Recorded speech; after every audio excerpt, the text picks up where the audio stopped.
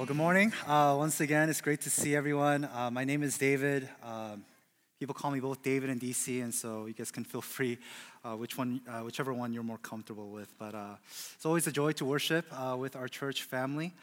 I've been living in LA for about 10 years now total, and I still don't know my way around LA. I have to always have my phone with me and my GPS with me. And there are so many different navigation apps now. But I use and I prefer Waze. Right? I don't know whoever else uses Waze, but there's a special thing that you can do on Waze. You go to the setting, and there are a bunch of ways to customize your commute. Right? There are a bunch of selections. Like you can avoid the toll roads. You can avoid the HOV lanes. You can avoid actually difficult intersections. I don't know how they determine that, but you can avoid that. And you can select like the quickest route to get to your destination, because driving in LA, it sucks because there's just traffic everywhere. And so my objective whenever I drive is I want to get from point A to point B as quick as possible with the least amount of traffic, right? And every once in a while, my Waze will alert me of an alternative route that will save me 3 minutes, right? Yes, every time I'll select that. If I can save any amount of time in my driving, that's what I want to do. Get me to my destination as quick as possible with the least amount of resistance. Right? This attitude is often reflected in other areas of our lives, right? Our health, academics, our careers, and even relationships. Right? If I can accomplish my goal in less time with less hurdles, why not? Right? And so that's why we have always new diets, right? New workouts, right? New grad programs, coding boot camp, so that you can get to your intended goal as quick as possible, right? Dating apps, dating has changed. You just need to download something. You can, swipe through people and meet people through your phone.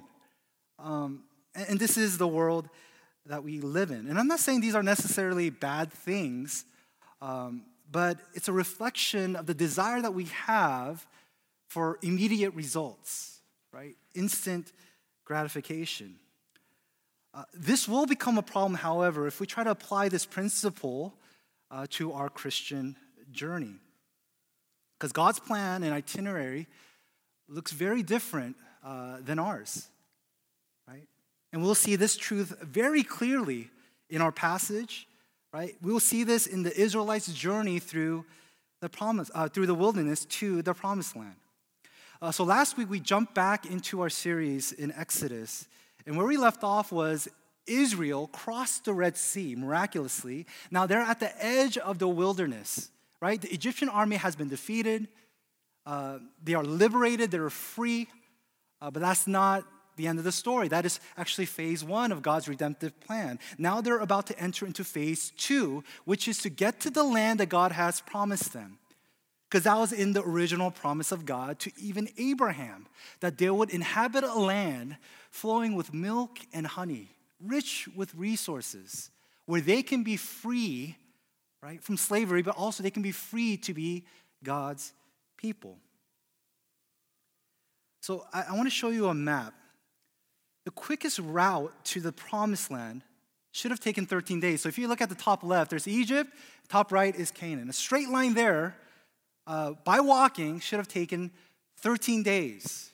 Now, what we'll discover throughout the series is that it actually took 40 years to get them there. 40 years. Now, I know it's hard to see, but the route goes from down to Mount Sinai, back up, and they circle around a bunch of times, and then they finally arrive to the promised land. Right? Instead of avoiding all the difficult roadblocks, right, that would delay them getting to their destination, God deliberately chooses a path that would take longer. Now, we have to pause and think about that for a second. Because here's a difficult truth to swallow.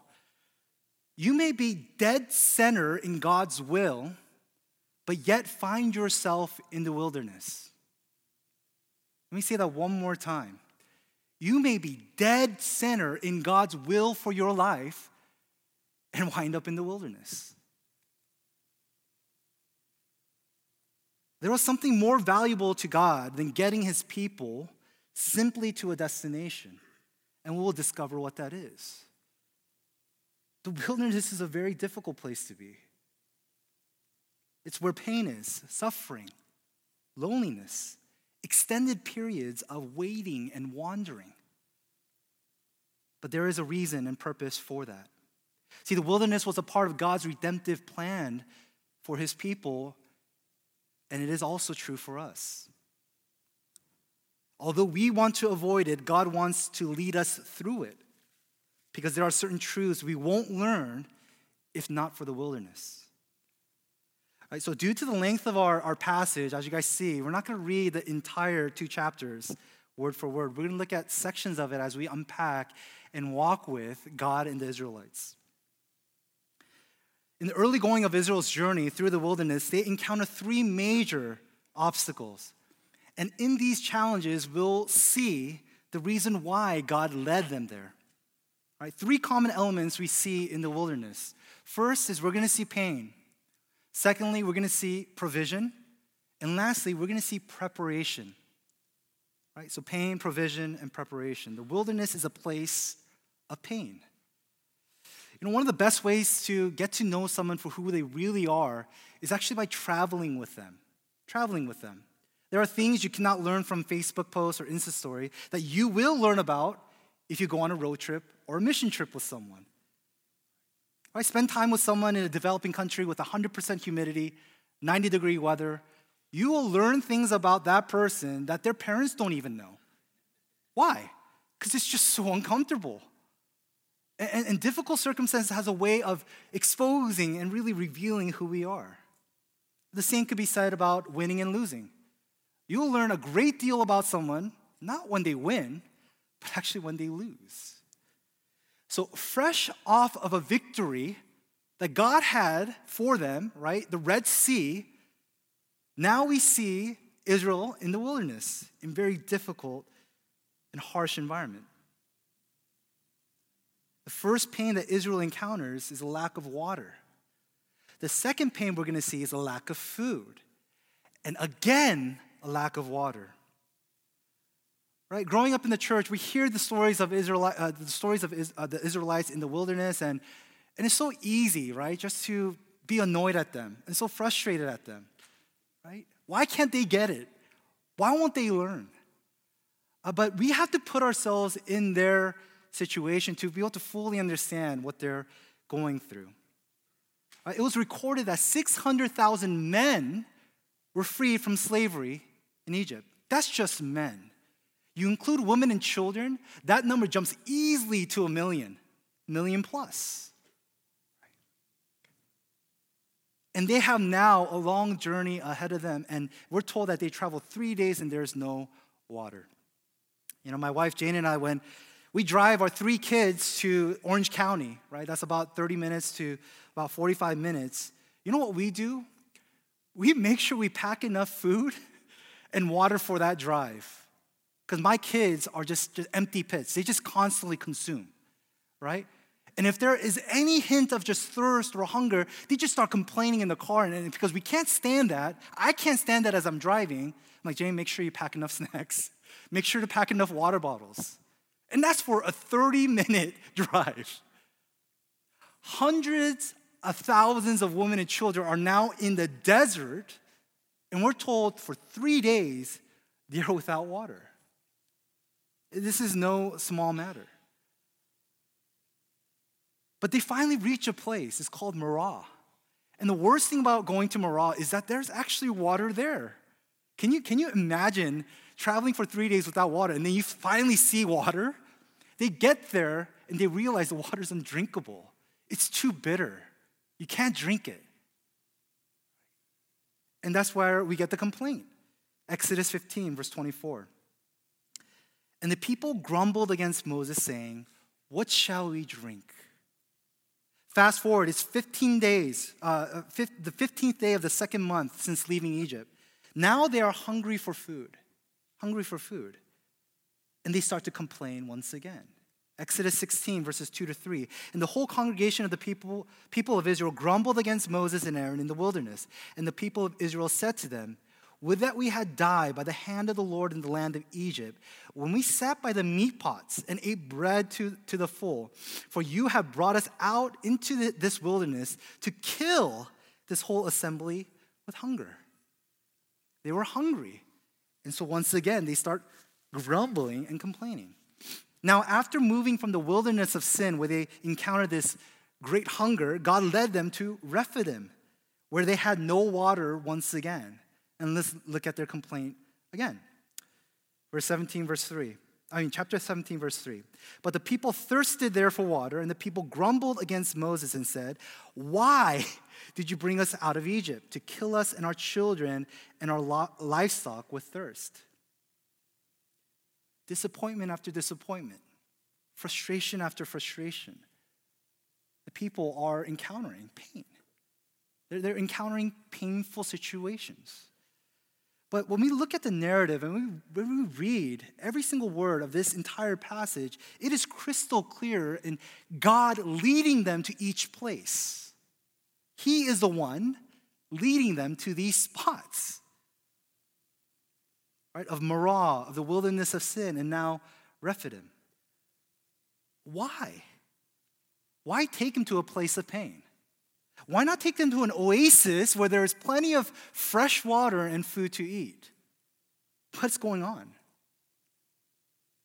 What God is wanting to do by taking them to these painful spots is to expose Israel. Through pain, God is exposing Israel's faith. They had just witnessed the amazing power and miracle of God through the 10 plagues, where they got free, right? Not only that, they saw the pillar of cloud and pillar of fire to lead them to the Red Sea. And then God parted the sea, they walked through it, and the Egyptian army drowned. They saw all of this, all these amazing miracles of God. And now they come to a place where there's undrinkable water, and what do? They don't look to God, they don't cry out to God, they actually grumble against him. They grumble and complain, forgetting all that God has previously done for them. How quickly are yesterday's victories snuffed out by today's pains? Instead of turning to God, they turn against God. Like the Israelites, we too suffer from spiritual amnesia. We get tunnel vision when we face difficulty, only seeing the pain in front of us and forgetting all that God is and all that he has done for us. See, pain is a revealer of all. It exposes our relationship with God. Do we see him truly as our loving Father, or do we see him as a cosmic vending machine? See, pain has a way of telling us the truth of our relationship with God. The Israelites, instead of crying out to God, filed a complaint against him. And if you look at the complaints, it intensifies. The grumbling intensifies to the point that they were thinking about going back to Egypt, to slavery. And they're also thinking about killing Moses, stoning him to death at Rephidim. Right? This isn't just complaining or grumbling. This is straight up mutiny, rebellion against God. See, many of us, we are in the middle of the wilderness. Our lives are full of disappointment, frustration, and constant delays. As soon as you think you've made progress, it's just back to square one. It may be that you feel stuck at your job. It may be a mental health issue. You're just going through this depression, prolonged singleness, a nagging illness, financial hardship, difficult relationships with your spouse, kids, or a friend. Many of us were right in the middle of the wilderness. And the question is how do you respond to pain? Do you look for someone to blame? Do you put God on trial? See, in many ways, we're just like the Israelites. We're just like them, failing to look at God or look to God in the midst of pain. See, brothers and sisters, as God's children, God is actually leading us. He's leading our lives. Everything that happens to us needs to pass through the hands of God before it reaches us. It needs God's divine permission before it gets to us. Everything that doesn't happen in our lives, believe that God is withholding it. Withholding it because He has a better plan and purpose. See, everything in our lives is in God's hands. And there is a reason for your pain. C.S. Lewis, in his book, The Problem of Pain, writes this: "We can ignore even pleasure, but pain insists upon being attended to. God whispers to us in our pleasures, speaks in our conscience, but shouts in our pains. It is His megaphone to rouse a deaf world." The first thing we see is great pain in the wilderness. But another thing that we see in the wilderness is amazing provision. Right? People ask me, has fatherhood changed the way that you see God and read the Bible? And the answer is absolutely. It's changed everything about how I understand God and how I understand the gospel. And I'm not saying that you have to be a dad to be able to know these things about God, but it's just changed everything, especially Israel in the wilderness. See, one thing that drives me completely nuts is complaining. When my kids complain, and I have 3 kids, they're young, but when they complain, it just drives me insane, right? Especially on long car rides. But one thing that I just cannot stand is when they complain about food. When they complain about food, I'm over it. And especially when they compare my food that I cook for them to the food of restaurants. Like it's just infuriating. I just can't stand it, right? I can't handle it, right? There's zero tolerance for that. If you spend any time with myself or Jane, or if you're in a car ride, or if you come over to our house, you're gonna hear this mantra or this thing that we constantly say to our kids. It's this Korean word, right? This Korean phrase. Stop jing-jinging. Just stop jing-jinging over and over again. That means stop complaining, stop grumbling. I probably say it 100 times in a week. Because I think my kids have the best life ever. That's my opinion. Right? They're living their best life now.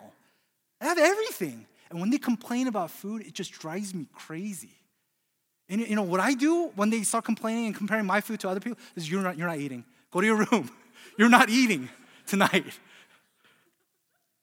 See, the Israelites are literally complaining about food.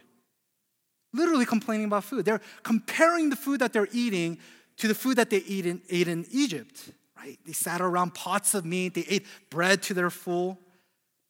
Right? They're reminiscing about their slavery in front of God, who redeemed them from slavery. I would have been so done with Israel at this point. But what do we see God doing? He hears and He responds. Now, we have to really ask the question, were the Israelites really starving? Were they really that hungry? Right? Because the complaint was in the wilderness of sin. But when we get to Rephidim, we hear that they still have livestock. That's milk, cheese, and meat. What else do you need? So what they're really complaining about preference, the food that they ate in Egypt. God still hears them, and He abundantly provides for them. Right? God uses the log. He tells Moses to take a log and put it in the bitter water, and the water became sweet. He rained down quail in the evening, and He provided manna in the morning, every day. And when they get to Rephidim, He tells Moses to strike the rock, and there's fresh water that they can drink of. You know, quail was actually common in the desert, but for it to rain down every evening was a miracle. Manna was an amazing blessing. And then people are trying to figure out what manna was. It doesn't matter what it was. The fact is, every time they woke up in the morning, there was manna for them to eat. And it's described, it was like honey wafers. Every morning. for them to eat. But in the quail and in the manna, there were conditions. There were instructions in how they were to collect and how they were to eat. They were allowed an omer each. An omer is 2 liters. So each member of the household gets 1 omer, right? So you collect it for that day and you discard it for the evening, right? But people still try to keep it overnight. And what happened in the morning is there was maggots and it smelled. The only time that they can collect more and actually save it was on the 6th day. 6th day, you could collect twice as much manna for yourself. And it would be preserved until the 7th day. Why? Because the 7th day was given for them to rest, to not collect. But what do we see once again? Moses goes out on the 7th day and he sees people looking for manna. Why such detailed instructions and stipulations for these provisions? Why not have the Israelites just go at it, just go for it, just go crazy? Why does he do this? The answer is this: he wanted Israel to trust in him daily. He wanted to show them that he was with them in the wilderness. See, Israelites, they missed the greatest provision actually in the wilderness, which was his very presence. The Israelites failed to see that. And that's why some hoarded the manna for themselves, kept it overnight. Some went out on the 7th day looking for manna because they failed to realize that God was with them each and every day. Exodus chapter 16, verses 9 through 12. Then Moses said to Aaron, "Say to the whole congregation of the people of Israel, 'Come near before the Lord, for he has heard your grumbling.' And as soon as Aaron spoke to the whole congregation of the people of Israel, they looked toward the wilderness, and behold, the glory of the Lord appeared in the cloud. And the Lord said to Moses, 'I have heard the grumbling of the people of Israel. Say to them, at twilight you shall eat meat, and in the morning you shall be filled with bread. Then you shall know that I am the Lord your God.'" This is crazy. They're grumbling and complaining, and what does God ask them to do? Draw near. Draw near to him, because he heard it. What amazing grace and mercy. God shows up in glory to a people that aren't even looking for him. They don't deserve this. But God in his goodness shows up to remind them, I'm here in the wilderness with you. See, the provisions of water and food were to demonstrate that he is Lord. He is provider. He is the redeemer. He's the healer. He is the source of every one of your needs. And so God is trying to help Israel to see him for who he is, because they have no idea who he is at this point. See, Israel witnessed God's redeeming power in Egypt, but now in the wilderness, they'll witness his ongoing care and provision. He's not only their savior, but he is also their sustainer. See, God's care is holistic. It's not just freeing them, he's also feeding them.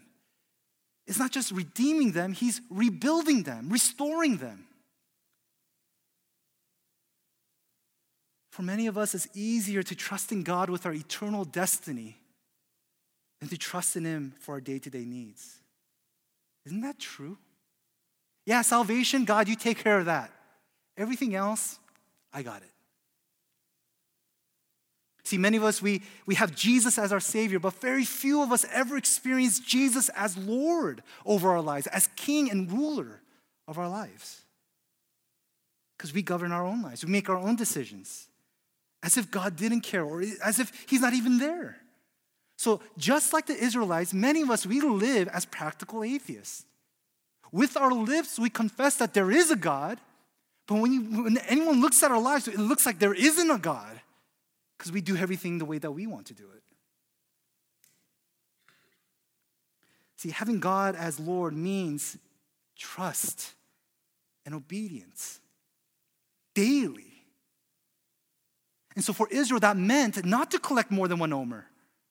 For them, it meant not to go out on the 7th day, so that every single day they will trust and look to God to provide for them.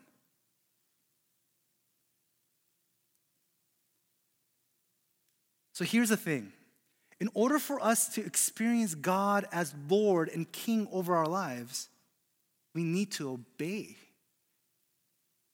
There's no other way. Faith grows when we act in obedience. Faith grows at the intersection of our obedience and God's faithfulness. That is when our trust grows and increases. See, my kids, no matter where they are now, they would jump off anything as long as I'm there. They'll jump off anything. Playground, swimming pool, they'll just jump. But it wasn't always like that. My kids are very fearful kids, right? So in the early stages, right, when we're at the playground, I'm saying, Deacon, jump. That's that's his real name. That's my son. Deacon, jump, right? What does he do? He hesitates. He's not sure. You know what he does? He gets down lower, right? And he doesn't jump. He just kind of falls off into my arms. Why? Because he's not sure if I'm going to catch him. But you know what happens over time? He starts to jump. No matter what height, no matter what depth of the pool, he's going to jump because he's learned over time, Dad's going to catch me. He's going to catch me. The same is true for our relationship with God. But there needs to be an act of faith in order for the trust to be built. There's no other way. We need to act. What do you have difficulty trusting in God with today? Is it your future? Is it your career? Maybe it's your spouse, your kids, friendships, finances? What would it look like for you to trust and obey God in these areas of your lives? Maybe it means that simply it is for you to go to God in prayer, for you to cry out. For others, it may mean that you act in generosity, even though finances are tight. It may mean that you ask for forgiveness, or you go to someone and ask to be forgiven, or to forgive someone. Maybe it means for you to patiently wait, faithfully endure when you're disappointed, and to not take matters into your own hands.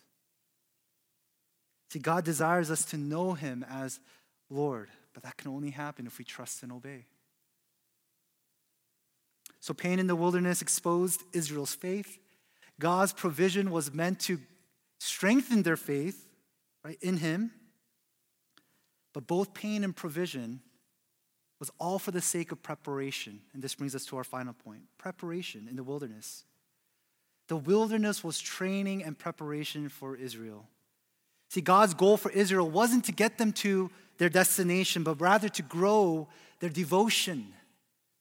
That was the point of the wilderness, not the destination, but their devotion to him. See, the wilderness was used to create a greater distance from Egypt, the life in Egypt, right? And to introduce a new life with God as a redeemed people. The wilderness was a necessary detox.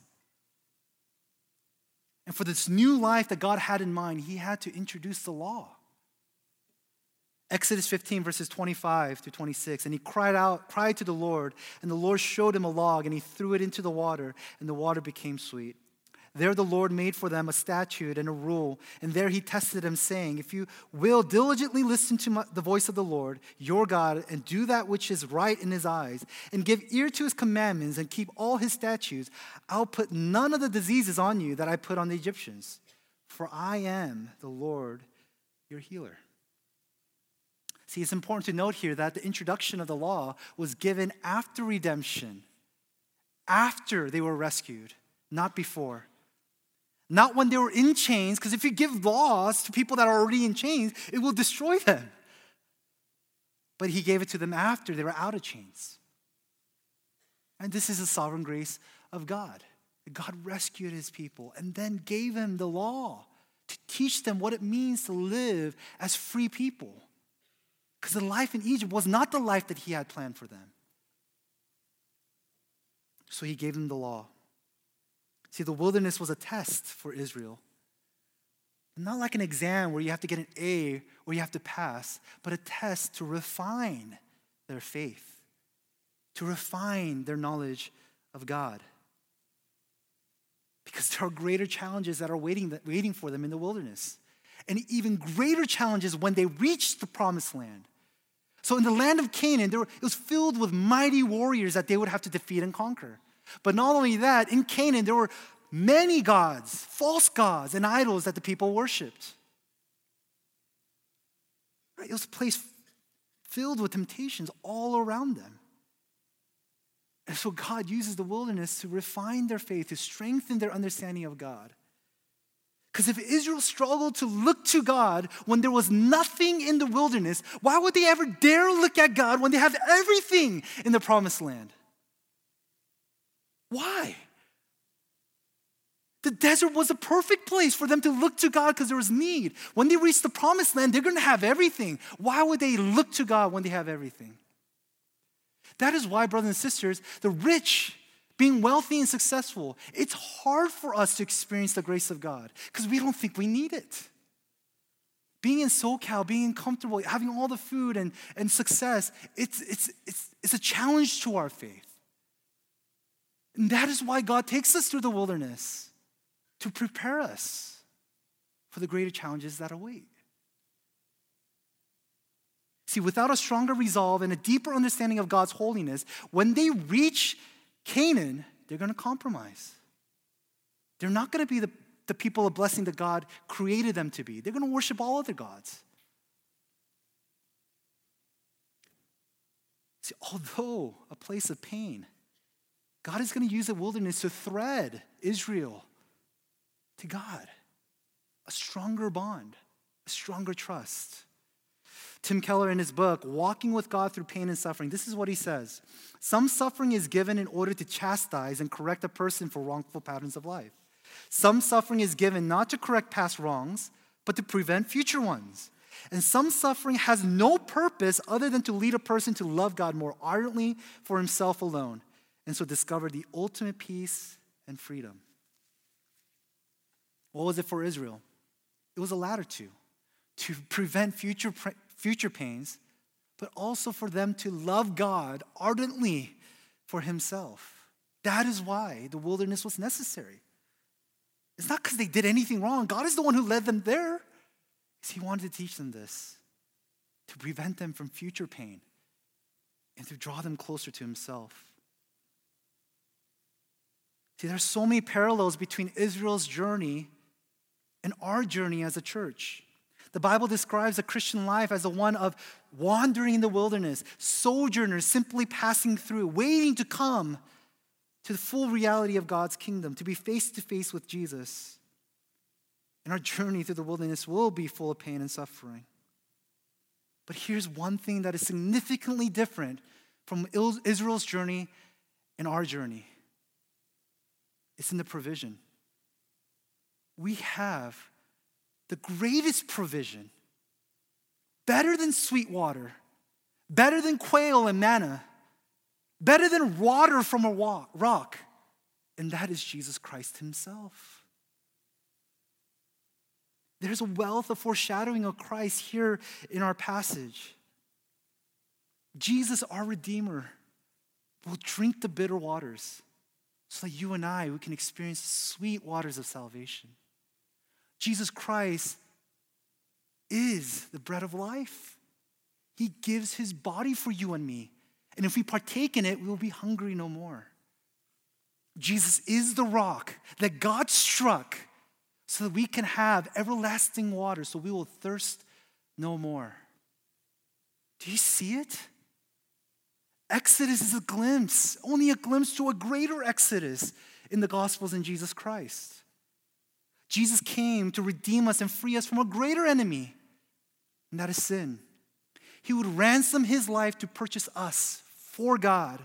And on that cross, he will drink the bitter cup of God's wrath so that we can be free and we can belong to God as his children.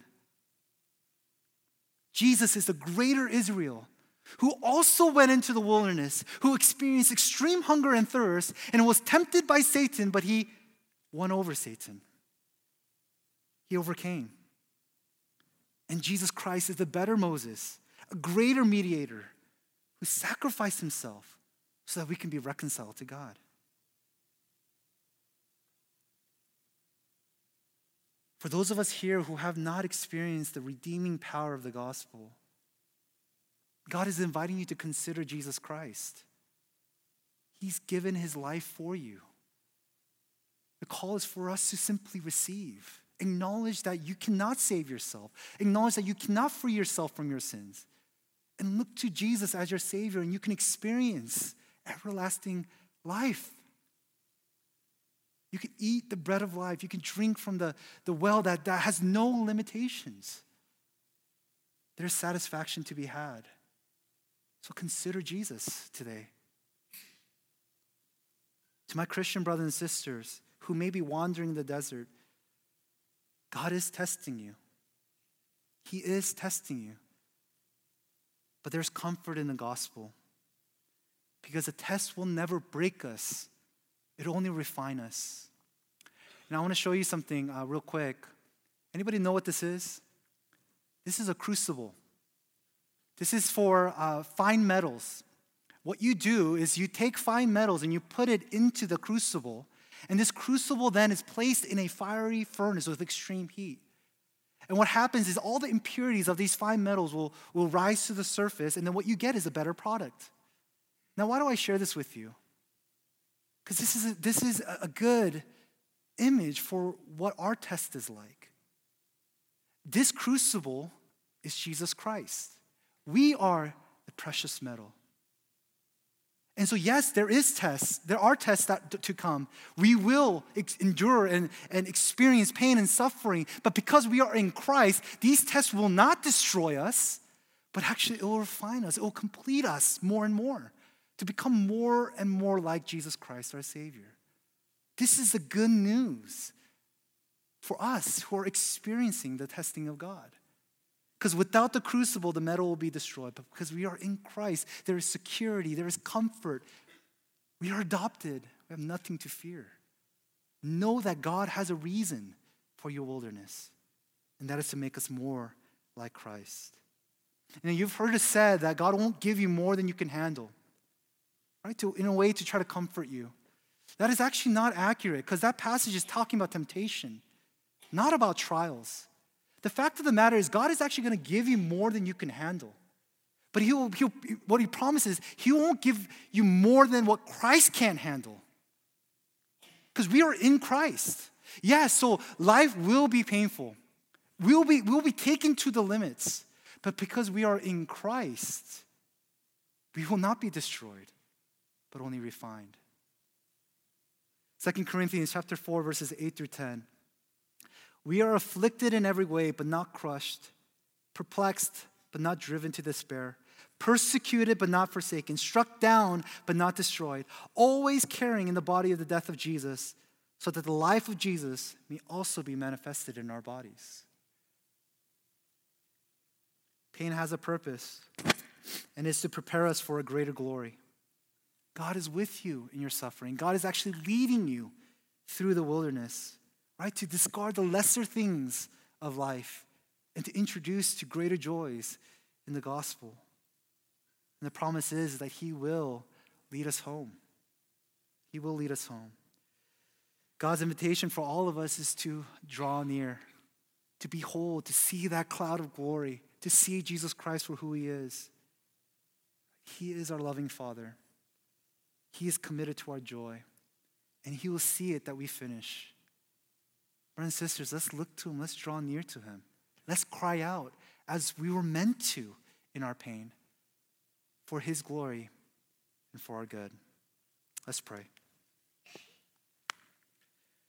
I want to give you guys an opportunity to respond, because I know that there are people here who are in the wilderness. You are suffering. There are painful things that you're enduring right now.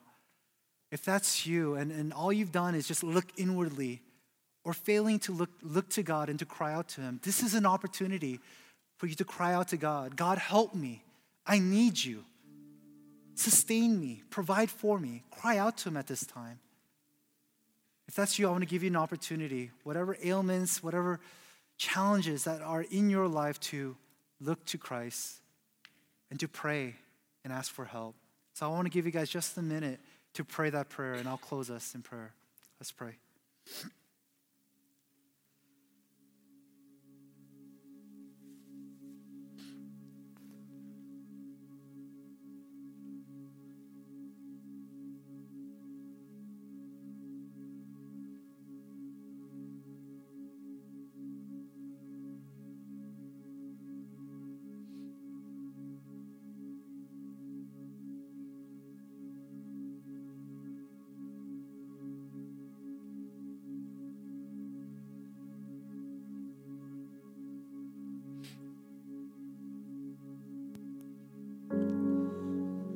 God, I thank you so much for the lessons that you teach us through the Israelites and through the wilderness. God, many of us were in the desert wandering. We're waiting. There's frustration. There are disappointments. Help us, Lord, to look to you. Help us, Lord, to cry out to you. And God, we ask that you would hear and answer our calls. Help us to see that the joy that you offer is beyond our circumstances, but rather rooted in the truth that Jesus died for us and rose again for us and redeemed us once and for all. God, I want to pray for my brothers and sisters who are suffering. God, I ask for your mercy and grace. But I ask that you would also increase their faith and trust in you. Help them to act in obedience, even in the midst of difficulties. God, make us a church that reflects your glory. Make us a church that suffers well. And help us, Lord, to always know you as our loving Father. That there are no accidents. There's nothing that happens to us that you don't allow.